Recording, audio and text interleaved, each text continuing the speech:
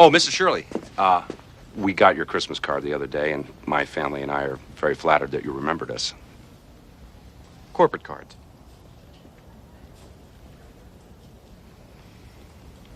Don't forget that report, Bill. Yes, sir. Thank you. Merry Christmas. Merry Christmas. Merry Christmas. Merry Christmas. Kiss my ass. Kiss his ass. Kiss your ass. Happy Hanukkah.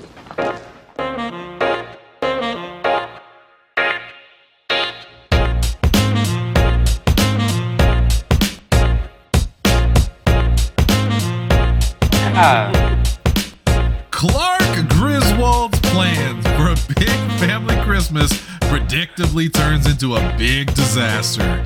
Why did I say it like that? Clark Griswold! I was kind of wondering about that. 7 feet tall!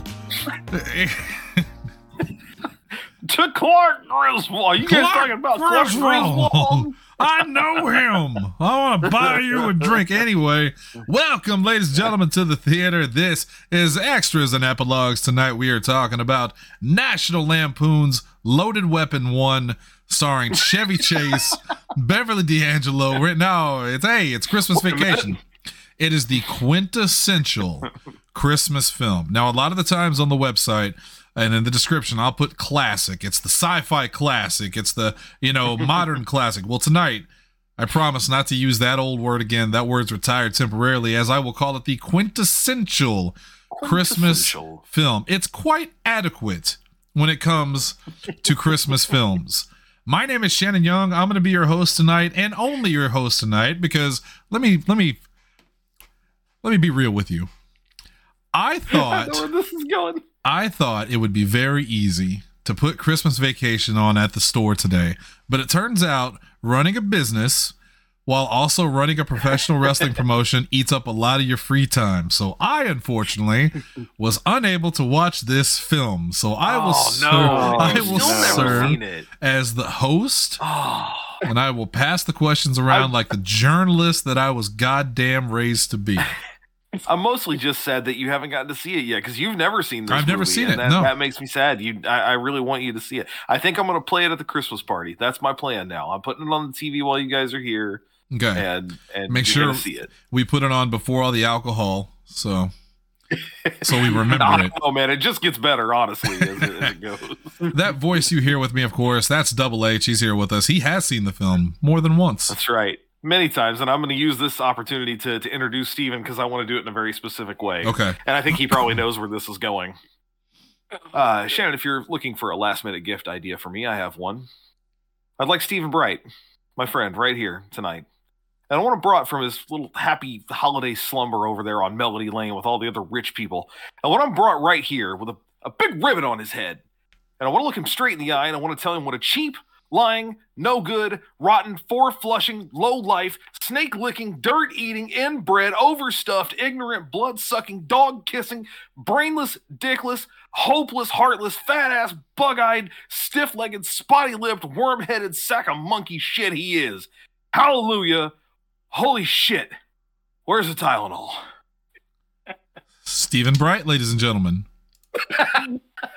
I got a 1-year subscription to the Jelly of the Month Club. Steven, that's the gift that keeps on giving the whole year round. Sure does, Hunter. I don't understand any of this. Released December 1st, 1989. It's a Christmassy time film, written and directed by John Hughes and Jeremiah S. Chechik, I believe is how you say that. So a little, just a minor bit of history behind that. John Hughes, again, an incredible, indelible writer in Hollywood. He is the man. Again, the 80s were ruled by John Hughes, and in the early 90s, he handled Home Alone as well, which we talked about last week. Yeah. Famously did not direct these movies, though. Chris Columbus was the director for Home Alone. Chris Columbus was also going to be the director for this movie, which came out a year before Home Alone. And Chris Columbus very quickly figured out that he could not work with Chevy Chase. They were around each other for about a day and could not do it. What? So Yeah, Columbus goes to John Hughes, says, I really want to do this movie because you've written it and it's a great movie, but I can't work with him. Is there anything else that you've done? He wanted off the project and away from Chevy Chase so badly, he would give it up to hope that John Hughes would write another movie. And Hughes was working on Home Alone and said, I got something else in the works. He passed on to that. Home Alone then goes on to make like 4 times the money that this movie did. All right, well, Chichik is one of those guys who he had worked with Chevy Chase before, and that's why they brought him in, and that's exclusively why they brought him in. All right, well, I'll ask the question now. You don't have to tell me which movie you think is better. Well, no, never mind, because that is the question. I was going to say, which one do you think is better, this or Home Alone? But we'll save it for a little bit later. You mentioned that Home Alone made more, but doesn't necessarily mean it's a better film. I am curious to see what you think. So, this movie does star Chevy Chase, obviously. Beverly D'Angelo, crush that crush button. Randy Quaid, crush that fucking mental help maniac button. Please. And Johnny Galecki. He's so good in this movie. Well, he's a great actor. Right, if you can set aside all the bullshit that comes out later. Oh God, Steven, did you ever hear the stories about Randy Quaid? I heard like he just went kind of nuts. Yes, and like was all a conspiracy theorist and whatnot. I believe he lives in the mountains or something. I believe like he put a video out where he fucks someone in an Obama mask. I believe. It's just a whole thing. Oh, yeah. I'm sorry. It's on heavy.com. Watch Randy Quaid fuck his wife in a Rupert Murdoch mask. Rupert Murdoch. What happened to no shit. Randy Quaid used to be one of my absolute favorite actors. I'm not kidding. He was one of my favorites. I thought he was hilarious. He was in so many good films that I loved. He was in Kingpin. He was in Independence Day. I really loved Randy Quaid. I liked him more than his brother Dennis. That is over. That time period is over. For what it's worth, this is one of those movies, too, that has a gigantic ensemble cast. And I literally just listed, again, the 4 main people that show. So Chevy Chase, obviously the star of the movie. Beverly D'Angelo coming back from previous Vacation movies. Randy Quaid also coming back from the original Vacation film. Johnny Galecki, I think, comes in fourth mainly because of what he went on to do, specifically The Big Bang Theory, of course, being his big kind of claim to fame. But if you were to name more famous people in the movie who had maybe lesser roles, because Johnny Galecki plays Russ, plays the son, Chevy's son, or Clark's son. Juliette Lewis is in this movie. She's Audrey, his sister. Julia Louis-Dreyfus is in this movie as one of the neighbors. Brian Doyle Murray also in this movie. I think Lindsay will really appreciate this one. Mae Questel, I think is how you pronounce her name. So Aunt Bethany, who's a pretty iconic, sort of famous character from this film, the one who's just has no idea what's going on around her. She says the Pledge of Allegiance instead of the blessing at dinner. She was the original voice of Betty Boop. Okay. And so this is her last. Yeah, when you look at her, you can see she wasn't just the voice. Hang on, I got the image coming up here. She wasn't just the voice. I think she probably was also the model. I mean, look at that. Oh, she looks just like Betty Boop. Yeah. Right. Yeah. This was sadly her last film role. She was in this movie, and then she wasn't in anything after that because she passed away a few years later. So I always recognized her, just by the voice, and I just why do I know this woman? I've never found out. I just never bothered to look into it. So wow, that's amazing. Yep, that's who she was. She was the original Betty Boop voice. She also voiced Olive Oil and Popeye for a while. That was really, she was one of the first kind of big voice actors in that way. Fantastic. And I know her. Grace? She died 30 years ago. Today. She very much has most of the specifically iconic quotes from this movie. Again, the reciting the Pledge of Allegiance and all the different stuff. I still love, and I didn't find this out until recently. When Steven, you knew what I'm talking about. When Clark is walking her up to the front porch, and of course she asks, is your house on fire, Clark? Because all the lights are too intense. One of the things she says is Rusty still in the Navy, which is kind of funny because Rusty's 10 in this movie. He's 10, 11, 12. But evidently, there's a part early on in the movie where Chevy's watching the old home movie. Clark, sorry. I'm going to keep doing that regularly. Just bear with me. Clark is stuck in the attic and he's watching the old home movies. And he watches one from 59. there is a character in those old black and white movies he's watching who's in a Navy uniform. And so the theory is that another of her like nephews or grandsons or something was also named Rust, because apparently Rusty is a junior or a third or something. And so it's, she's remembering it's like kind of sad. She's remembering a different Rusty and just replacing him with him because the names are the same. I think if I read correctly, she's talking about her, one of hers, his name was Rusty Shackelford. Yes. He carried pocket sand everywhere that he went. For those of you listening tonight, I will provide very little entertainment in this episode. And mostly become a nuisance by the end of it. I disagree. Hunter, this is 97 minutes. That's the sweet spot. It really is a sweet spot. It's not. Obviously, it's a little over an hour and a half, but we're not shooting for exactly an hour and a half. Right. And it's a movie with no wasted motion. When I was a kid, I used to think that there were at least a couple parts. So I'm like, you could probably cut that. But of course, it was the sentimental stuff. It's the emotional stuff. Which now you watch and go, you kind of need that have little respite yeah. from. Yes, yeah. So for the uninitiated, there is a part. Where the family goes out shopping. Clark has gone up in the attic to move some gifts around that he's hidden, and he gets stuck up there. And so until the family gets back, he's just trapped. He can't do anything. He finds a box of like old clothes to bundle up in because he's cold. And then he finds this box of home movies, and he manages to set the projector up. Like it's a little old reel-to-reel black and white projector.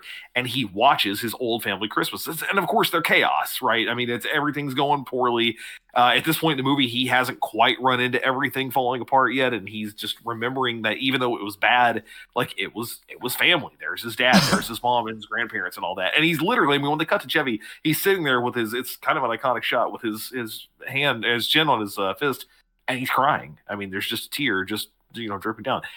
It's so sweet now, of course. But as a kid, I was like, all right, come on, get back to the funny stuff. Let's go.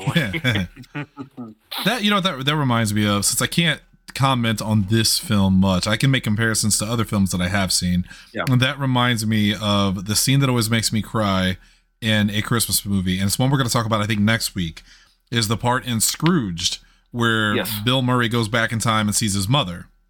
That movie is hard for me to watch specifically for that scene.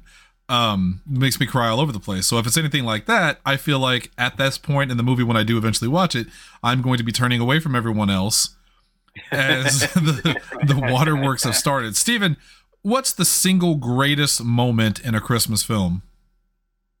Is this a bit, or are you asking my opinion? I'm asking for the right answer, and if you don't get it right, I'll tell you what it is. Okay, well, I feel like, man, I mean, I never watched Scrooge, so I can't really pull from that if it's from there. How dare you not watch a Christmas classic from the 80s? I know, and I love Bill Murray. I full on thought Steven said Bill Newman, and I was like, oh God. Oh God. Bill Murray. Bill Newman. I honestly don't have a favorite moment. I didn't ask you what your favorite was. I asked you what the best one was. Oh. Well, you know what? Then how about you tell me? How about All right, I'll just tell you. Have you ever seen Gremlins? Yes. It's the part where Phoebe Cates tells the story about her dad at Christmas time. That part is so fucking dark for a kid's movie. Yeah. Do you remember the part I'm talking about? Yeah. Oh, yeah. Yeah. And fingers crossed and God willing, we'll be talking about that in a couple of weeks as well. Yeah. So, Steven, do you know the part I'm talking about? I want to say that I do, but to be honest, it's been a while since I watched Gremlins. Really quick, and then we'll get back to this film that we're talking about. It's Phoebe Cates talking about the time that her dad went missing. And then they found him in the chimney after Christmas. He had dressed up like Santa and broke his neck. Oh my God! It's so dark that in the Gremlins sequel they added a joke about President's Day, I think, just to make fun of that because it was so bleak, man. That first Gremlins movie. Oh, speaking of bleak though, Randy Quaid. That's it. Just say that. Budget versus box office: $25 million versus $73 million. It is a hit. This is a hit. It is classic, and it was a hit. Critical reception: 70% critical approval rating on Rotten Tomatoes. 49 out of 100 on Metacritic. That is mixed or average, with a B+ audience approval rating on CinemaScore. But Hunter, all those things set aside, you said this is your favorite Christmas movie of all time. Yeah. So importantly, this is one of those movies that is what we would. At the time, and I guess kind of now, although the definition has shifted a little bit, it kind of became a cult classic, or more like a holiday cult classic. Despite the fact that it came out December 1st, this thing was up against Back to the Future Part 2. Youch. And yeah, so it didn't really stand a strong chance at the box office. It did eventually overtake it, and it was number one, if I remember correctly, like 2 or 3 weeks after that, like much closer to Christmas. But Back to the Future Part 2 was highly anticipated. A great like one of the best sci-fi movies, a great sequel in and of its own right, probably the best part of that entire trilogy, all things considered. I mean, it just had a lot of heavy hitting to deal with in that way. So while it didn't make, a ton at the box office, it did triple its budget almost, which is pretty nice. But reviews at the time were very much, this was the last Chevy Chase movie that did really well at the time, because he started slipping pretty quickly after this as we headed into the 90s. He had left SNL because he was a huge star there. He was like one of the most highly regarded people there. Did a bunch of pretty successful movies between Fletch and Funny Farm and some other things. But this was kind of the last one before finally getting back to another vacation movie in the 90s with Vegas Vacation, which was also not great. But it's very much a movie that didn't really have a strong footing at the time, a decent one. It really took that connection with Christmas and being shown regularly, and really just kind of highlighting the last vestiges of Chevy Chase being at the height of his prime. Because I think that's really what does it in. Oh, he was huge. He was huge at this time. Again, he was the first big breakout star from SNL. Now, all of those guys were huge stars between him and Aykroyd and Belushi and Murray, but it was Chevy Chase who went, I'm bigger than the show. I'm leaving. Like, he was only there for a year or two, if I remember correctly, and then he was gone. Yeah. Hopefully you'll be hearing more about that in the next episode of The Inquest, which I'm attempting to have out by the end of the year. Which is crazy. We'll see. An all-new Inquest dedicated entirely to Chevy Chase. I never thought I'd see the day. But me either. Yeah, no, when I was a kid, man, Chevy Chase, I think Chevy Chase was one of my dad's favorites too. I know my dad loved this movie. I think my mom liked it too. Yeah. But I know if I did watch it, I don't remember it. But I don't remember a lot of what we watched back then, unless it was like Gunsmoke or, some John Wayne historical accurate drama. What about you, though, Steven? Did you see this movie growing up, or is this more of a recent watch? No. My mother, she loves this movie. I think this is her favorite Christmas movie, hands down. And I watched this when I was growing up. I want to say maybe 5 or 6 is when I first started. So a lot of the jokes kind of just went over my head. And, Christmas movie during Christmas time, that was just the thing you did. I did find some stuff funny, the whole people being set on fire and the cat. Spoilers, so. you get spoiled, Steven. It's okay. It's all right. It's all right. Well, just the gags in general. Like, basically just the slapstick stuff. Just the easy laughs and all that. But yeah, no, rewatching it, a lot of stuff I was picking up on. I never got the fantasy about the pool that he had, Hunter, whenever he was staring out. Me as a kid, I was like, why is this guy crazy? Like, is this happening? What the fuck is happening? Is this the attractive girl in the pool? Yes. Yeah. Isn't it always the same girl, too, like in all of his little fantasies? In this one, it's the same woman who he interacts with at the mall earlier on. Yeah, talking about underwear for his wife or something like that. Yeah. Yep. Steven, I'm glad you mentioned that scene, because specifically it is such a good encapsulation of like where this movie goes in terms of we're going to get everybody. So it's it's slapsticky in that it's like kind of over the top and goofy. It's like a little too raunchy, like an 80s movie would be.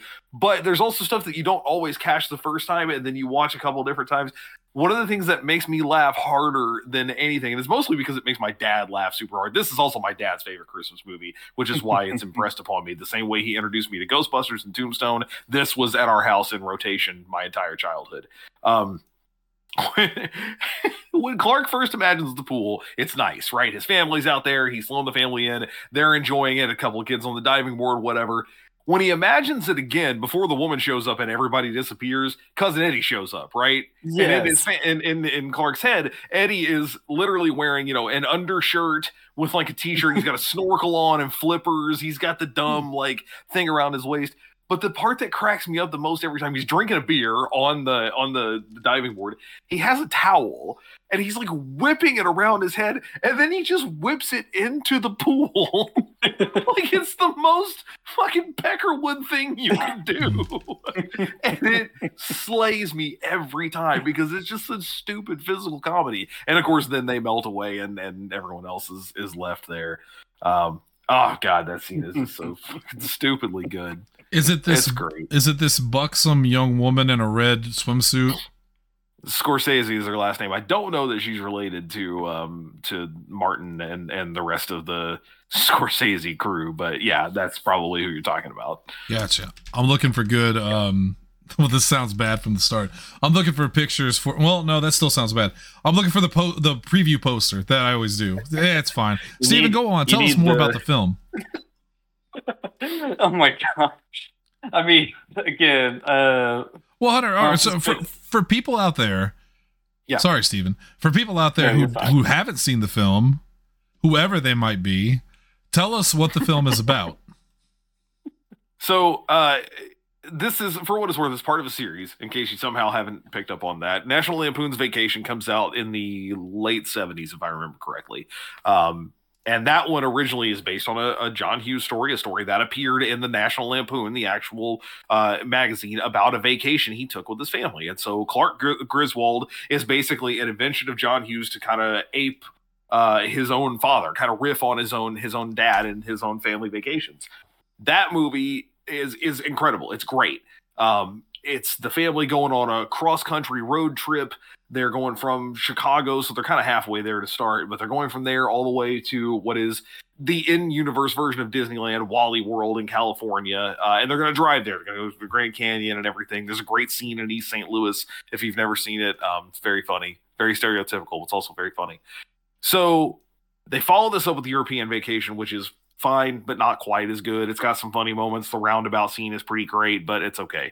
Christmas Vacation is the first one where, also importantly, just like in Home Alone, how you never see Kevin's room despite the fact that he's stuck in his own home, the family doesn't go on vacation. They don't leave the Griswold house. It's kind of erroneously named, but Clark is, as he's mentioned by one of his, kind of dubbed by one of his coworkers, sort of the last true family man. And he wants to have this big, fat, old-fashioned family Christmas. He's got this huge house, him and his wife and his two kids, very nuclear family, and he wants to have everybody in. The in-laws, his parents, the cousins, everybody. And literally everything that could go wrong does go wrong. Putting up the lights goes wrong. Getting the Christmas tree goes wrong. The neighbors are stuffy and pretentious, and they're constantly, giving him a hard time and giving him shit.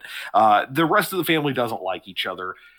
The real turning point is Cousin Eddie shows up uninvited, and Eddie is about as boorish as they get. And that is Randy Quaid, yeah. Yes, who we'd seen previously in the original Vacation movie. They stopped at Eddie's place on their way out to California. He's in Arizona. Shows up in an RV with his family. It's junky. It's horrible. So everything that's already gone bad for Clark is about to get worse because Eddie is just absolute chaos in a goofy in an RV flap hat. Yeah, in an RV. As the movie goes on, the big sort of conflict is that Clark has already set up that he's going to put a pool in at their house. This is the big surprise Christmas gift to the whole family, is that he's planning to put in this pool. He's going to reveal this on Christmas Day. And he's expecting his holiday bonus to pay for it. but the bonus hasn't arrived yet, and it's kind of lurking in the background of it's still not there. It's still not there. Clark's getting more and more tense. He doesn't have the money. And so without, again, spoiling anything for those who haven't seen it, it's the reveal of the end of that and the final like bits of chaos is just, it's very much a car crash, a Money in the Bank ladder match of a movie. Every scene is like a new big setup, crazy thing happens. Setup, crazy thing happens. But it's just, the comedic timing is incredible. It's the late 80s, so of course it's, again, the stars of the era doing the things that they do best. It's just good stuff. That's what it is. I never knew that this was actually a series of movies. This is actually the only vacation movie I have ever seen. Well, you mean like until just now? No. Okay. I thought you meant you just heard that now and you were like mind blown. No. So I do like.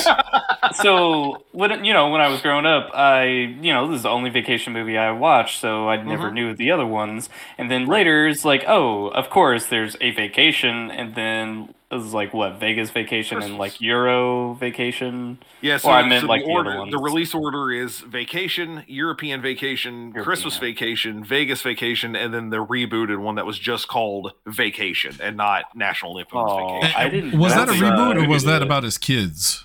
Or not, yeah, sorry, not a reboot. It's a continuation, but it's kind of like a soft reboot. So it's Ed Helms playing a grown-up version of Rusty, who's now taken his family to Wally World. And yeah, Chevy and Beverly and Angela have like a brief cameo, I think, at the beginning of the movie to kind of set that up. But again, it's basically a remake because they're doing the exact same thing that his family did in the first movie. I hear it's fine. It's not great. I haven't seen it, but I hear it's fine. Gotcha. Yeah, it's fine. I just like, never got around to watching those, so I will probably have to check out the Vacation at some point. Steven, did you ever question why the movie was called Christmas Vacation? Did that ever occur to you? No, because it was during Christmas. Steven, even I knew that this was a series. I think the reason I didn't think of it when I was a kid is because you think of the phrase Christmas Vacation as this is when I'm, on break from school, not necessarily I'm going somewhere. Yeah, and so and that for makes the kids, sense. it is Christmas Vacation, right? For Rusty and Audrey, that's what it is. And I was a kid and I was a dumb kid, and that's what I'm thinking of. I'm not thinking of the fact that the family's not going anywhere. They're staying there the whole time. I'm looking through the cast list of that new Vacation film, and they list all the people that have played Rusty over the films. Yeah, it's kind of a who's who here. You got Anthony Michael Hall, Johnny Galecki, and Ethan Embry all played Rusty at one point, which is pretty crazy. So, and Audrey also changes regularly. It's kind of a running joke. Leslie Mann, why they didn't. Yeah. I forget why they didn't bring them back. I know at least one time it was like a contractual thing, or they couldn't get the money didn't work. They were too old, something like that. And so it became a running gag by this movie that every time they looked a little different because they were always different kids. This is, if I remember correctly, the only one where the ages start getting weird, because in the first movie they're meant to be kind of the same age. Juliette Lewis is clearly significantly older than Johnny Galecki in this movie, and so it doesn't really kind of make. And then by Vegas Vacation, Ethan Embry is pretty well the same age as the girl that played Audrey in that movie. So then it kind of goes back, and it's a little weird. It's kind of an inside gag that's happening. Steven, you know Audrey in this film, but did you ever see Audrey 2? What? What? That's a Little Shop of Horrors gag. That's a little Shop of Horrors humor there for you, Steven. Yeah, it's a little bit there. You never seen that one either? Okay, so I watched it once when I was like 10. Little Shop of Horrors. I remember the guy chopping up the dude and feeding it to the plants. And when I was little, dentist. I remember the dentist. The guy chopping up the dude. I was a little squeamish when I was a little kid, and I didn't like to watch those movies. I don't like people dying, but now it's okay. I did that play in college. Oh. I did the theater. I was the understudy for the plants, and then I played the John Candy role, and I also played a married man. My wife in the play was played by my real-life girlfriend at the time, Stephen, who dumped me moments before we went on stage for the first time, there is a video somewhere in this house Lindsay has of that that performance where you see me walk out and you can pinpoint the moment my heart breaks as I hold my ex-girlfriend's hand. I was gonna say, is it inappropriate to make the Simpsons joke? Because look, if you pause it at the right time, it's absolutely appropriate. I laugh now.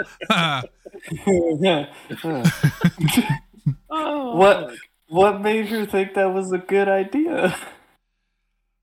I don't know. What makes anybody think it's a good idea to break up in the relationship anymore? Apparently, Stephen. Yeah. God, thanks for bringing it up again. You're cold-hearted. You're colder than Christmas. Not around here, man. All right, so since I can offer nothing to this, Hunter, what's something you don't like about the film? Are there any patches that, even though this is a classic and you love it, is there something about this film that you don't care for? I know you said the sentimental stuff when you were a kid, but now as an adult and a well-adjusted young man, what do you think? It's almost exactly the same minor complaints that I have about Ghostbusters. Because it is a late 80s movie, it's got to get a little raunchy. Like, they were designed that way. You couldn't get around it for whatever reason. And watching it now is like, you didn't have to do that. So while Clark is in many ways this sort of lovable goof, this kind of admirable, again, family man, wants to have a big family Christmas and just can't get anything right. He also, as Steven was talking about earlier, there's a scene early in the movie where he's at the mall, he's doing some Christmas shopping, and he's supposedly get something for his wife, like some lingerie or whatever, but he's very clearly just hitting on the woman who is at the counter. There's a running gag of him saying breast-related words instead of what he means to say. It's if it got any hotter in here, that kind of thing. It's like classic Chevy Chase kind of dumb shit. The worst part about it, though, is that he legitimately at one point in time says that he's there to get something for his wife, and then he says God rest her soul and starts pretending like she's dead. And when the woman checks him on it, he goes, oh no, she's not dead, we're just divorced. Which is also not true. And again, importantly, this guy, and you said it yourself earlier, this guy's married to Beverly D'Angelo in this movie. Right. So, and they used to call her the Smoke Show, and they still do. Yeah. It's just kind of one of those things where you go, man, he said that makes him a dick. And that briefly makes you, because most of the time, even if Clark is kind of, again, a dumbass, you're rooting for him in a lot of ways. The shit that's gone wrong is not his fault for the most part. Like, he's really trying to have a family Christmas and bring people together, and things are just going poorly. Except when he's trying to fuck the girl in the store. That's it. And so then again, when the pool scene comes around, that's what he's imagining. And you're like, come on, dude. Like, yeah, we're going to do this again. That's legitimately, I think, the only thing that makes me go, yeah, that's uncomfortable. Don't like that part. And I'm not defending it, but I get it. It was the late 80s. This is how they did comedy. That's what was going on at the time. It was the de rigueur of the time. But I can live without that. It left a bad taste in your mouth. It's the Ghostbusters blowjob bit. Like, yeah. I don't need that scene. You can cut that whole thing out. Completely pointless. Completely pointless scene. Steven, what about you? What about this film did you not like? Honestly, it's the same sentiment with Hunter. Like, he is lovable, but he has scenes that he's just a straight up asshole and makes you not like him. And at some points, and it's hard to really see past that sometimes. But again, overall, the movie I think works. It's just need to cut those in like some director's cut or something. If you catch it on TV, which is not as common nowadays, obviously, but if you watch it on TV, they do cut most, if not all, of those scenes, and it actually ends up in that way making it a better movie. Now, they also cut a bunch of lines that end up being some of the funniest lines. That whole spiel that I did at the beginning, they cut a big chunk of that, obviously, and it's not as funny when that's the case. You need that to go on long enough that you're like, okay, it's not funny anymore, now it's uncomfortable, and then it swings back around to funny. That's the best kind of comedy.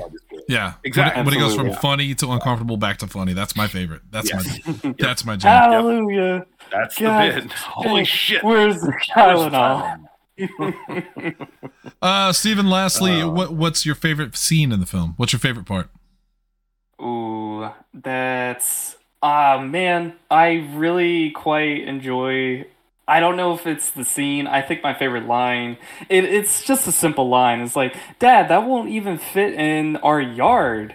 And he goes, it's not going in the yard. It's going in our living room. It's going in our living room. The whole bit with the tree is so good. It is. Oh my God, it's so funny. What about you, Hunter? What's your favorite scene?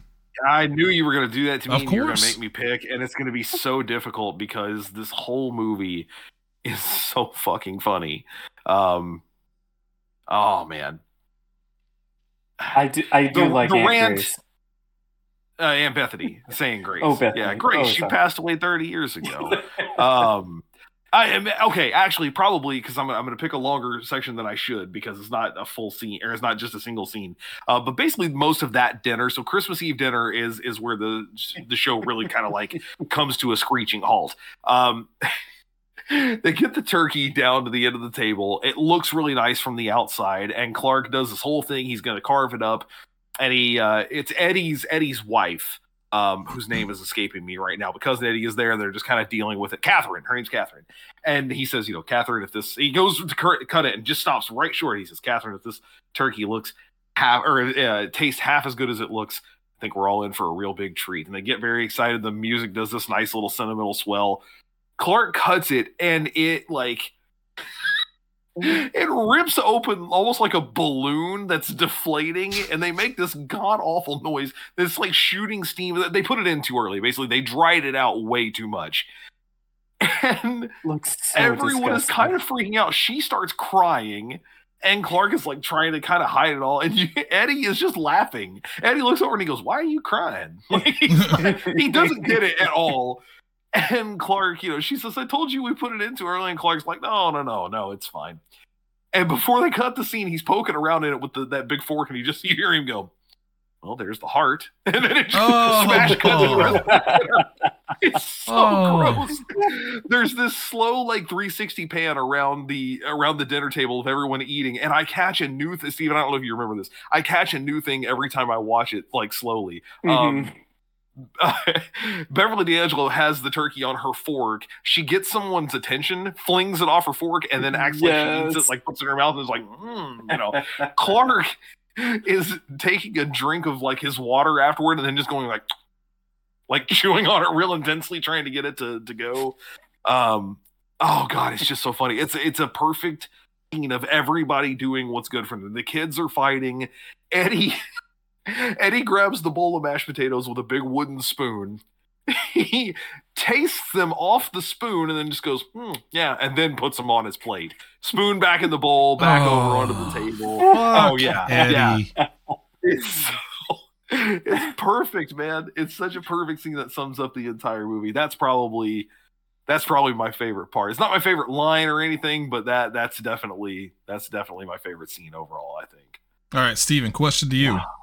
Yes. What would you do to stop the violence on the Gaza Strip between Israel and Hamas? God damn it. Well, I guess show him this movie, I guess. I don't know. That's a professional move right there. He's bringing it right back to the top. I can't deny it. All right. Show what Christmas is really about, This is the part of the show where we give our review for the film. I will tell you our review scale, of course. It is 2 thumbs up means you love it. I got a feeling. 1 thumbs up means you like it. 1 up, 1 down means you're neutral. 1 down means you don't like it. 2 down means you hate it. And a fist up in the air. No, two shoulders up shrugging means that you didn't get time to watch it. I'll go first. I'm going to give this 2 shoulders in the air shrugging because I didn't get to watch it. Oh. I really do. I hope you like it when you get a chance to see it. I can't see how I wouldn't like it. I mean, I actually really love Chevy Chase, at least back in these days. Thankfully, I have avoided all of the drama with Chevy Chase because I never watched Community, so I never got involved in all that. Chevy Chase was never spoiled to me beyond watching him on SNL and knowing what a dirtbag he turned out to be on SNL, to the point that they didn't let him come back until years later. So I don't have the general distaste for Chevy Chase. I actually probably just like Randy Quaid more because Chevy Chase might be an asshole, but Randy Quaid is a fucking nut. and an asshole. Yeah, at least he's not a crazy person, I guess. Right. Like he's an asshole, but he comes by it honest. And I love fair. Beverly D'Angelo. I love 80s comedies. So this seems like it'd be an easy W for me, as the kids would say. But what about you, Hunter? What do you think? Oh, by the way, really quick, IGN. Yeah.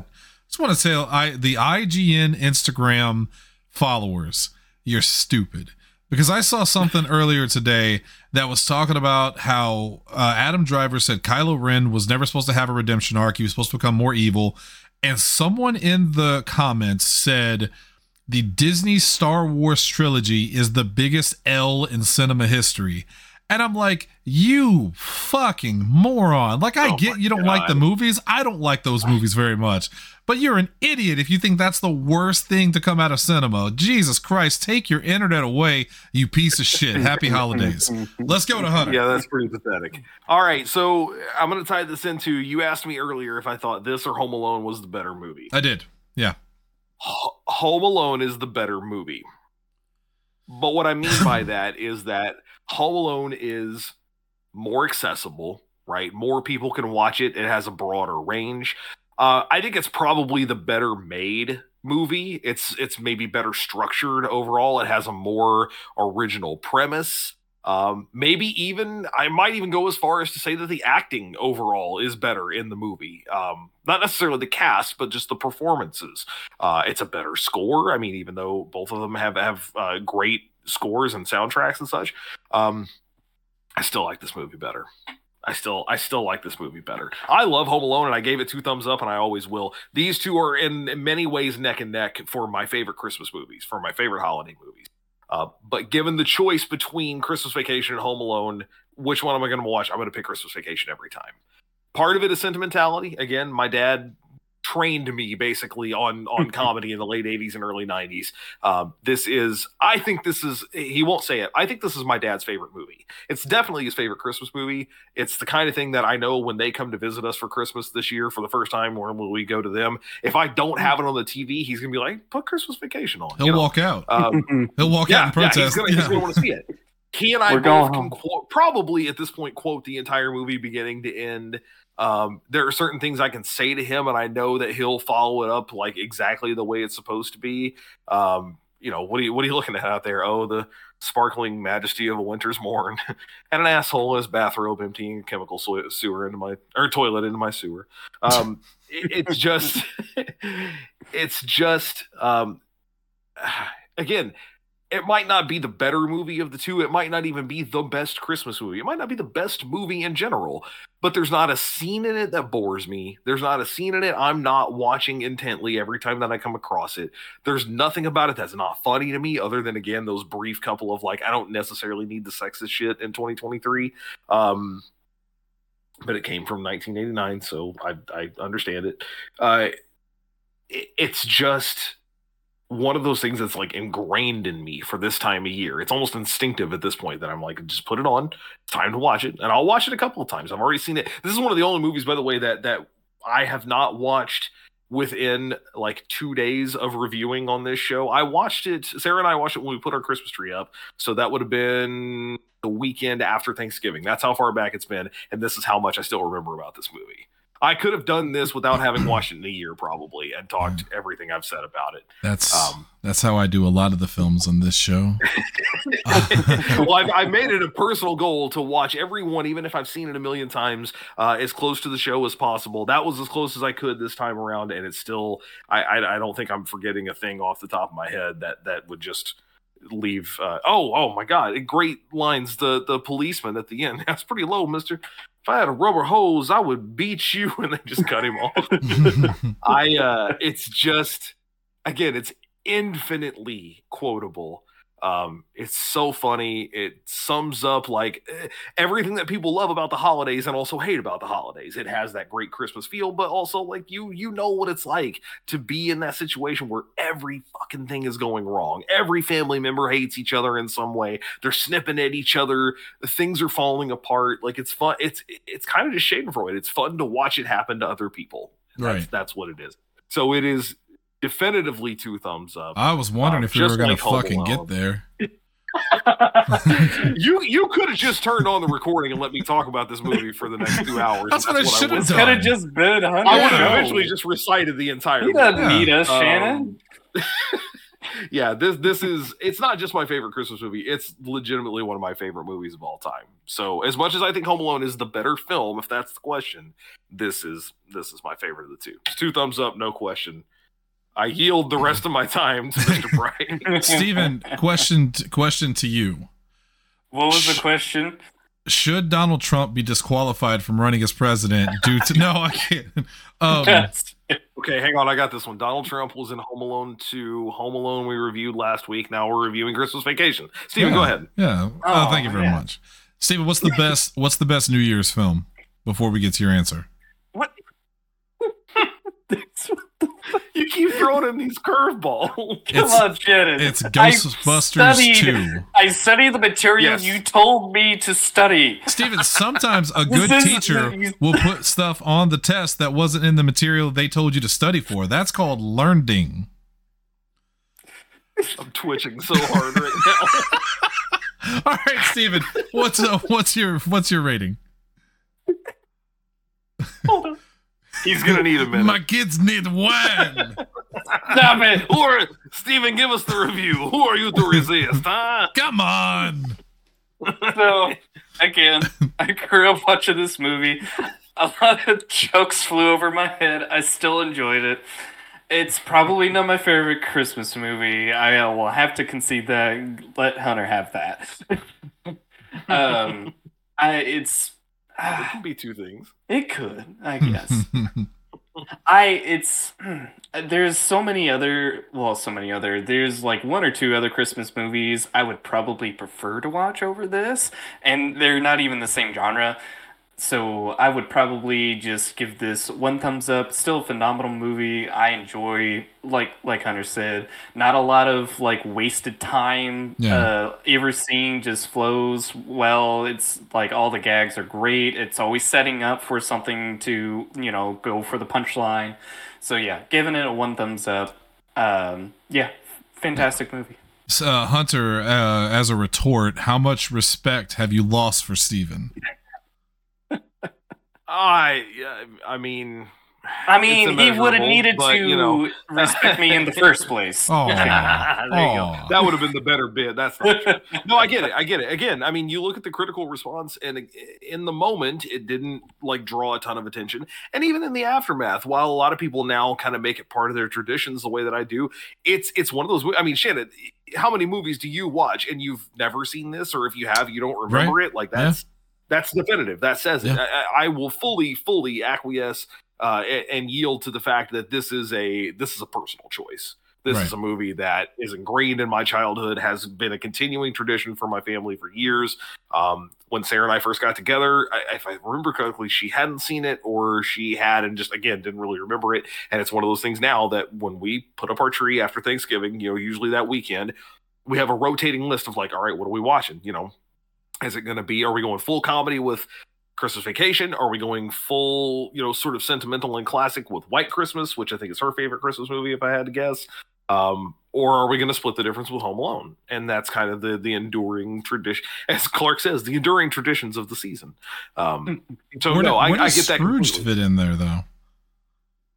I told you, man, I have not seen Scrooged in years. It has been definitely since before Sarah and I met. Wow. So you're talking closing in on 20 years. I'm excited for you to watch it again. Oh, wow. Okay. The only thing I'm worried about, because she does this, she looks up, ratings for everything that we see, and she immediately was like, I'm not watching this movie. This sounds gross as hell. I'm not doing it. I was like, that's fair. I get it, because I know it is kind of raunchy at moments. Well, Scrooge? Yeah. Yeah, Scrooge is, as I recall, pretty out there. No, man, I'm gonna have to look this up now. I don't remember anything raunchy about it. Okay. There's some nipple jokes at the end. There's some nipple jokes at the end, but it's on HBO Max. So you've really got me thinking now. I'm gonna look up the rating because I don't remember.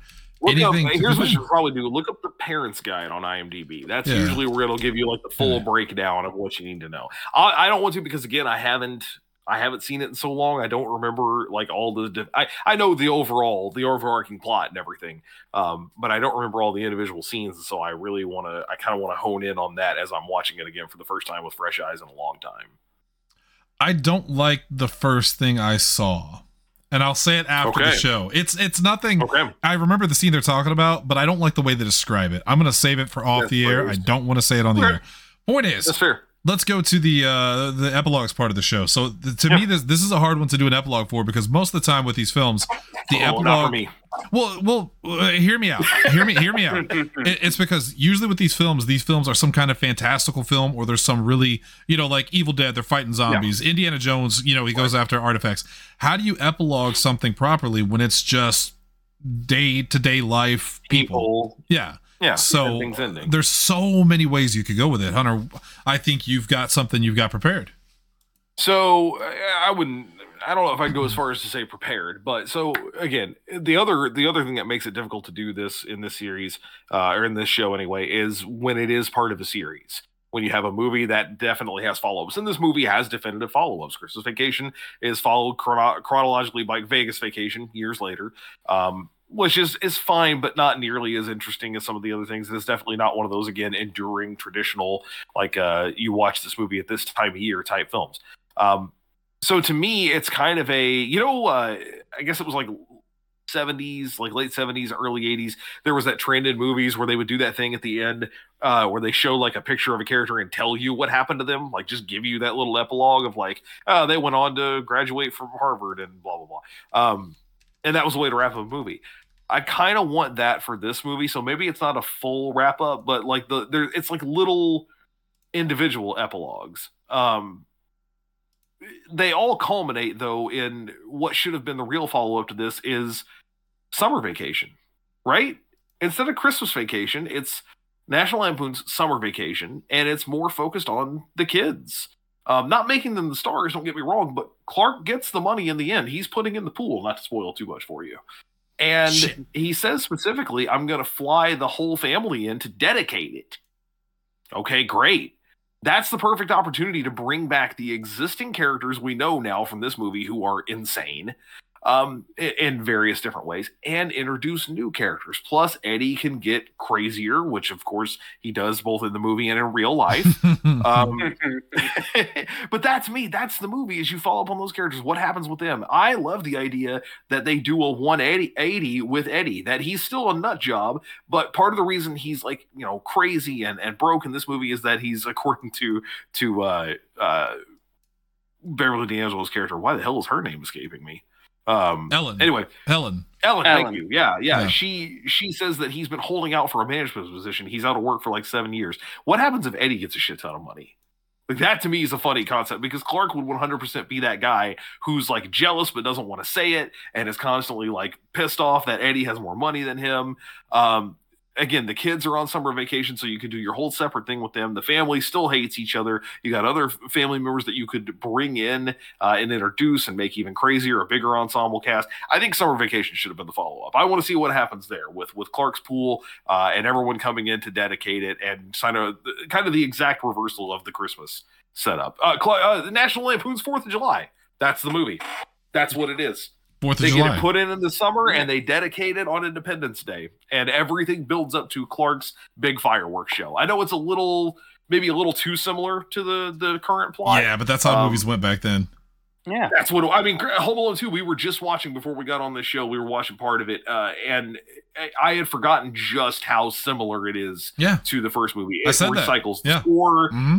It recycles the same characters, a lot of the same plotting, the same stuff happens. So, yeah, I think you get away with it. National Lampoon's 4th of July or Independence Day. That's what I wanted to see. They couldn't do Independence Day because Randy Quaid would be in that later. But, as a crazed conspiracy theorist who crashes his plane into a UFO, which is what he really did. Yeah, he actually did that. Steven, what about you? Do you have anything you'd like to follow up with these characters on? Maybe something to do with the woman in the pool? No, I mean, she's all right, but I kind of want to focus on Clark Griswold for a moment. Now, hear me out. I feel like they just need to kind of shift his focus on his career path and move his way up the corporate ladder and eventually become CEO of the company. And then eventually he just gets kind of bored of it, and then he goes to college where he meets a group of people in his study group, and they just go on some Jesus shenanigans. Christ. Yeah, I didn't get it at first. He's doing the Jefferson Darcy reading the minutes to me right now. Steven! All right. Well, okay. So, Christmas Vacation, quintessential Christmas movie. Steven does not have answers to the war in Israel. That's the two things I want you to take away from this show. I do apologize for that. Oh, you should. Hunter, Hunter, what are we doing next week? All right, so well, first, if you haven't noticed, if you haven't been listening to the show for some reason, fuck you, but I'm glad you're here. Yeah, this time. This is a very interesting month. It is a double feature December on Extras and Epilogues.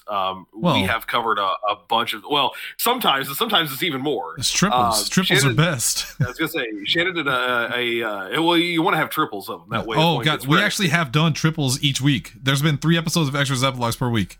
Yeah. Oh, shit. Yeah.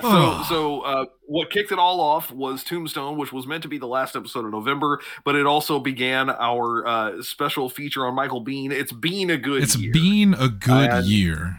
And so each week, currently, we are covering both a Christmas movie and a film from the Michael Biehn filmography. Plus, Godzilla -1. Shannon did a special episode with Lindsay and Billy Hills this past week. So if you've gotten a chance to see that in theaters, you can go check that out. I am avoiding it currently only because I have not seen the movie yet. Zane Laney did, and he was very excited. He messaged me. Hell yeah. I'm calling it now since you didn't get to listen to the show. Really quick, I'm sorry for interrupting, but next year is Godzilla's 70th anniversary. So set your clock. Myself, Billy Hills, and Zane Laney for the first time ever on the show. We'll be talking about Godzilla. Yeah. That's awesome. Yeah. So, see, fans, you too could end up on the show in one way or another just by listening. So again, the double feature December is meant to be both our Christmas and our Michael Biehn tribute this week. So our first week was Tombstone. Technically, our first full week was The Terminator and Home Alone. Very similar films. This past week, duplicates. This past week has been Aliens, which of course we also covered with Steven just a couple of days ago, and Christmas Vacation. Here coming up on the old chopping block, we've got Planet Terror from Michael Biehn's filmography and Scrooged. And then, God willing, again, the last week of the year, we're hoping to have 2 new episodes out. That would be then The Abyss and Gremlins would be how we wrap that up on what we got. What a great month of movies on Podzilla 1985's Extras and Epilogues. This is really some of the movies we covered have been kind of iffy, and some, like Dog Soldiers, were downright terrible. It's true. But what a good month. The only thing we all definitively gave two thumbs down. Which is baffling because we all love the Steven, we all love the film. All 3 of us. We rewatched it for the show and we all came out hating it. It was wild. Never seen anything like that. Didn't talk about it before we got on. It remains one of my favorite episodes of this show because we all 3 had the simultaneous surprise, me, you, and Kaz, of, wait, you hated it too? Yeah, because I think Hunter expected at least one of us to still really like it. And we did not. We did not. No, so not even close. That's going to do it for us tonight. Now, tomorrow we do have a new episode of After Dark on the horizon, so check that out. And then Friday, I believe, is Horsey time.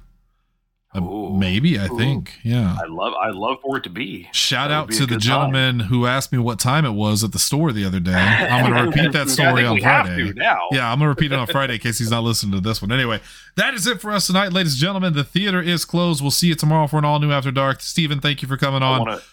I want to end this. You want to end it? Okay. Steven, thank you for coming on, of course. I will be looking for your dissertation on Vladimir Putin and how we can get him out of office. And Hunter, thank you for being on as well. Hunter, please take us out. Well, where do you think you're going? Nobody's leaving. No, nobody's walking out on this fun old-fashioned family Christmas. No, we're all in this together. This is a full-blown 4-alarm holiday emergency here. We're going to press on, and we're going to have the happiest Christmas since Bing Crosby tap danced with Danny fucking Kaye. And when Santa slides his fat white ass down that chimney tonight, he's going to find the jolliest bunch of assholes this side of the nut house. Ha ha!